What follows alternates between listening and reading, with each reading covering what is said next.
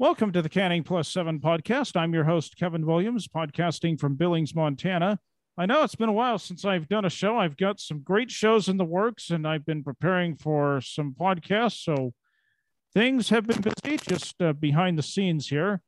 And we have a new addition to the show tonight, Relay. How are you, Relay? I'm doing good, thanks. How are you doing, Kevin? Good. This is a significant addition because Relay is my producer for the podcast. And I think she is going to be a phenomenal producer. We've had lots of conversations. I've known you since 2015. I'm not going to get into how we met because it would take too long. That could be for another podcast. But I am super excited to have you as a producer, Relay. How are you? I'm excited about it too. This is an opportunity that I think will be a great experience for me. Definitely a new and learning experience, and I'm excited to be a part of it. So thank you for inviting me to be a part of it as well. Absolutely. And one of the reason I have Relay is because I want to do some more advanced podcasts. One of the things that I have been trying to do, if the podcast goes for too long, is to break things up, and Relay will be taking notes, telling me how long each topic lasted, and then I'll decide if I'm going to break it up or not, or if I do, which part. And Relay will ask a few questions here and there. And Relay, let's just learn a little bit about you. I don't want to make this whole podcast about you, but where are you from and how did you get to Salt Lake? Well, I originally grew up in Southern California, down in the Mojave Desert, in a place called Palmdale. But you're not a liberal. Which what? You're not a liberal. No, I moved out of there way before all that started. Okay, carry on. Yeah, and then in '94 I moved to Colorado, and I lived in Colorado I raised my son there. He went from kindergarten to high school there, and then in 2008 when he joined the military, I had a friend living here in Salt Lake at the time who made it sound like a great deal to move here to Salt Lake. So I up and moved, and that's where I'm a little north of Salt Lake now, but yeah, that's how I ended up here. All right. Well, I'm sure we'll learn more about you later as we continue the podcasts. And Val Westover is my guest tonight. How are you, Val? Hey, I'm doing great, Kevin. How are you doing?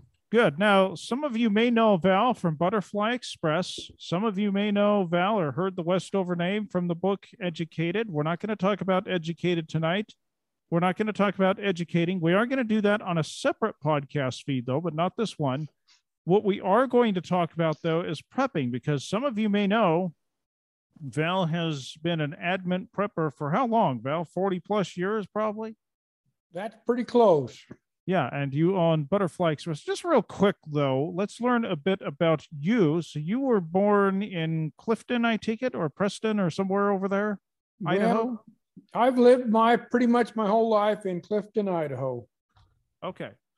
And just real quick, just so people get to know how did you get to become a prepper, and how did you start Butterfly Express? If you can give us a summary.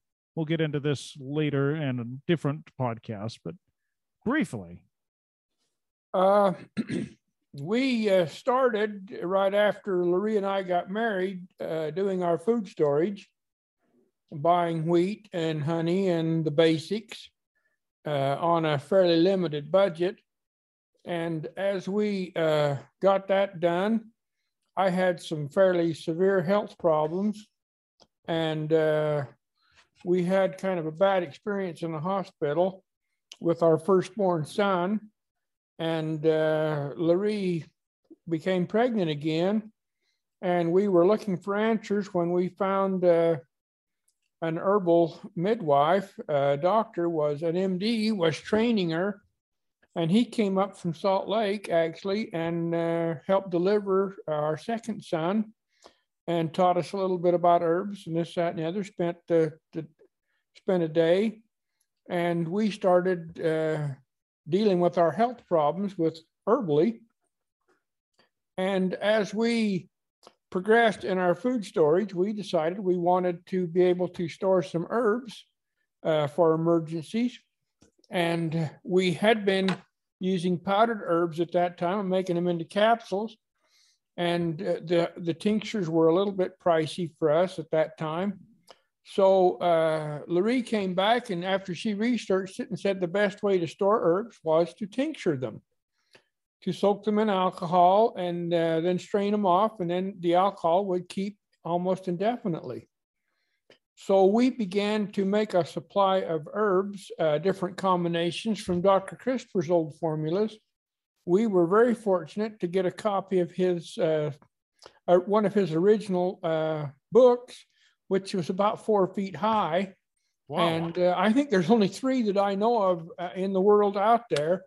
But anyway, we got that. We copied his formulas and we started making these. And that's what we started using. And as our kids got sick, we would give those to them. And I was playing with them quite a bit, trying to deal with my problems. And the kids got well very quickly. So the neighbors that wanted some, and then our relatives wanted some. And Loree came with a report and she said, you know, we're giving this stuff away and it's taking a good share of our grocery budget to replace this all the time. And I said, well, I'll tell you what, let's do. Let's charge a little bit of profit, get your time in there, and then we will take all the money and we will put it back into it. We won't touch it for living. We'll just build our supply, and that's how we will get our supply of herbs. So we have a good 2-year supply of everything we want. And she did that. And so the little business started. Loree did it in her little cupboard. And I remember one Christmas we were broke.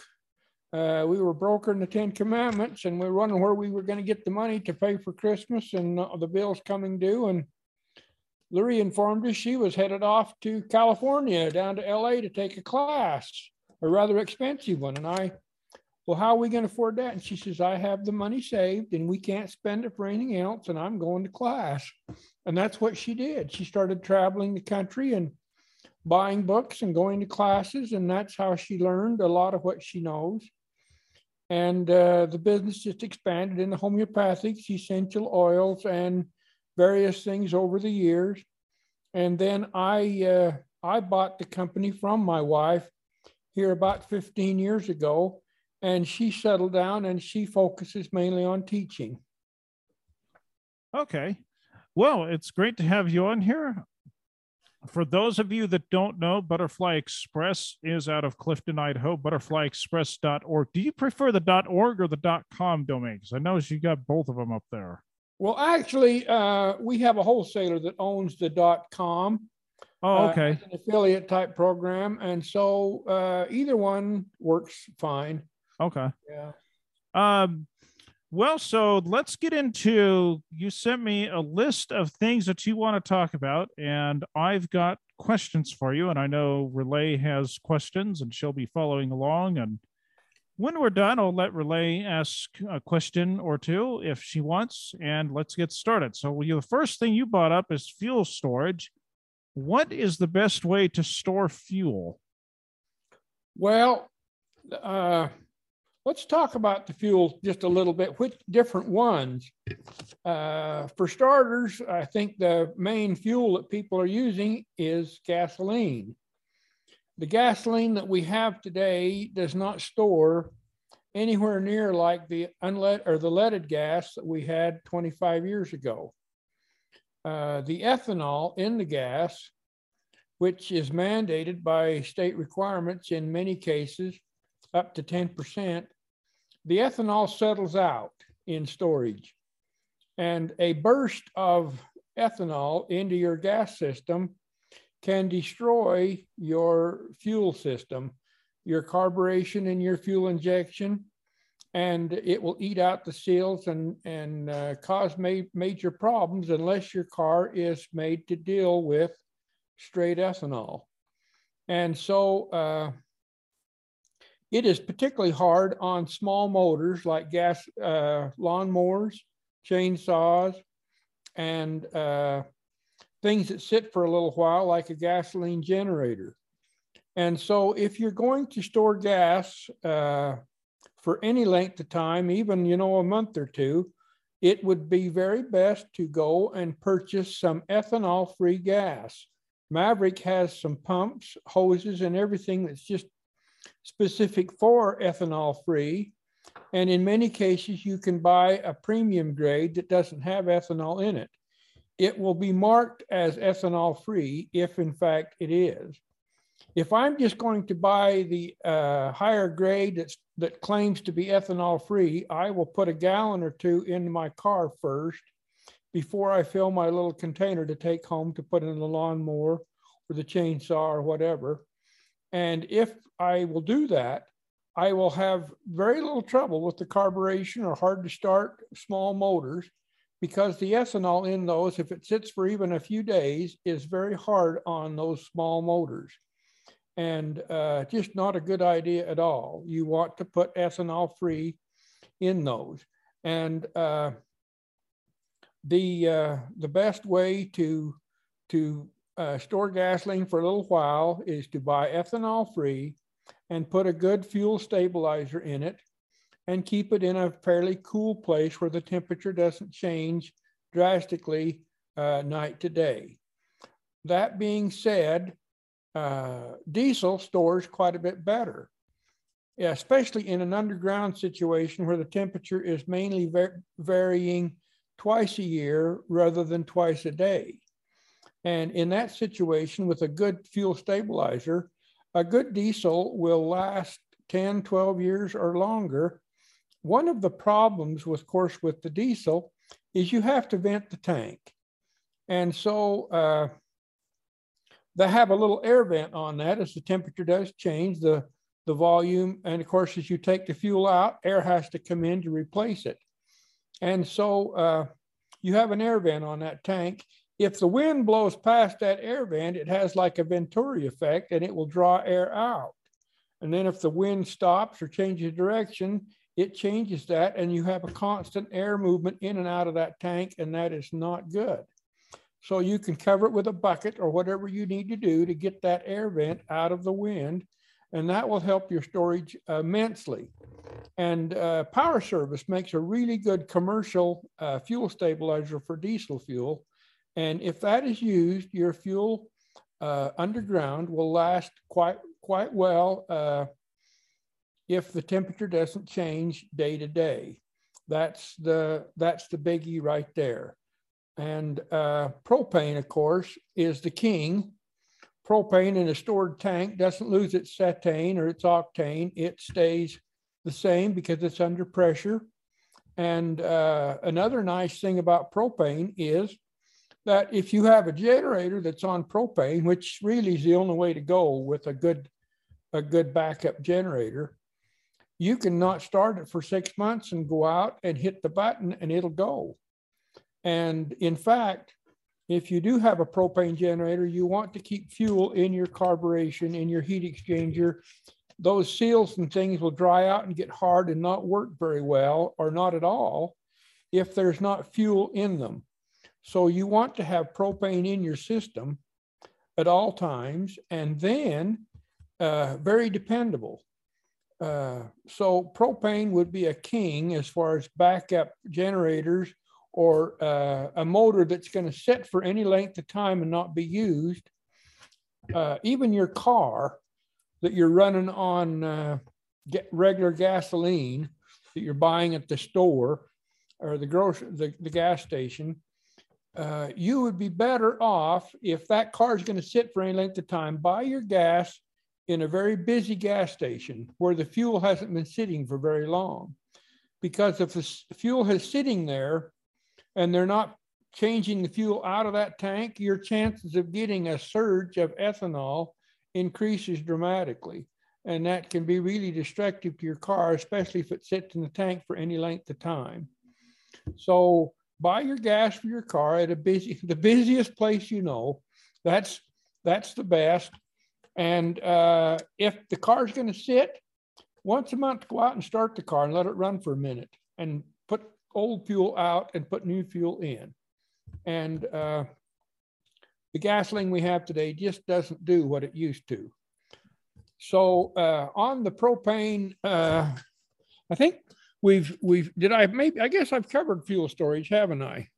Yeah, I just have a couple questions. So how long does, maybe you answered this question, how long does, let's say, regular gasoline last that is not ethanol?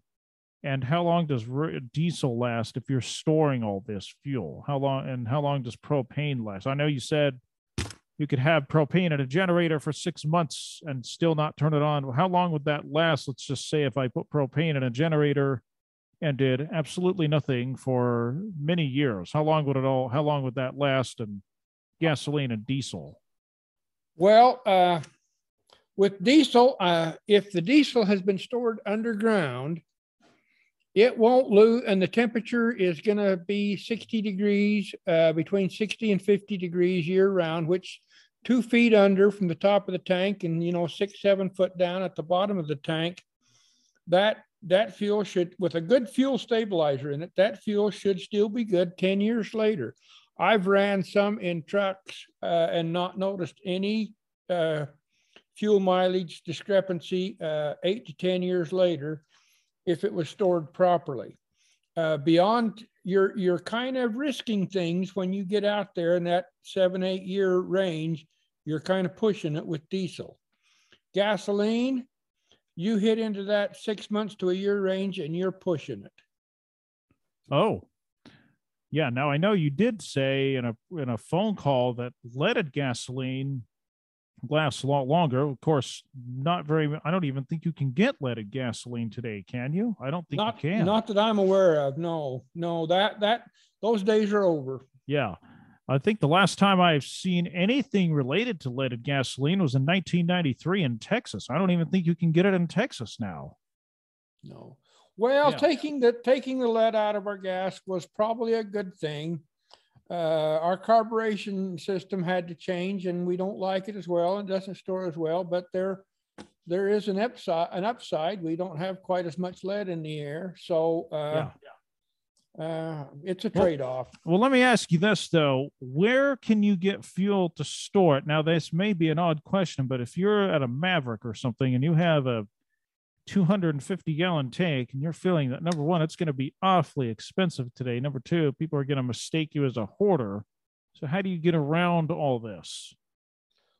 Well, one thing you could do is go to a truck stop.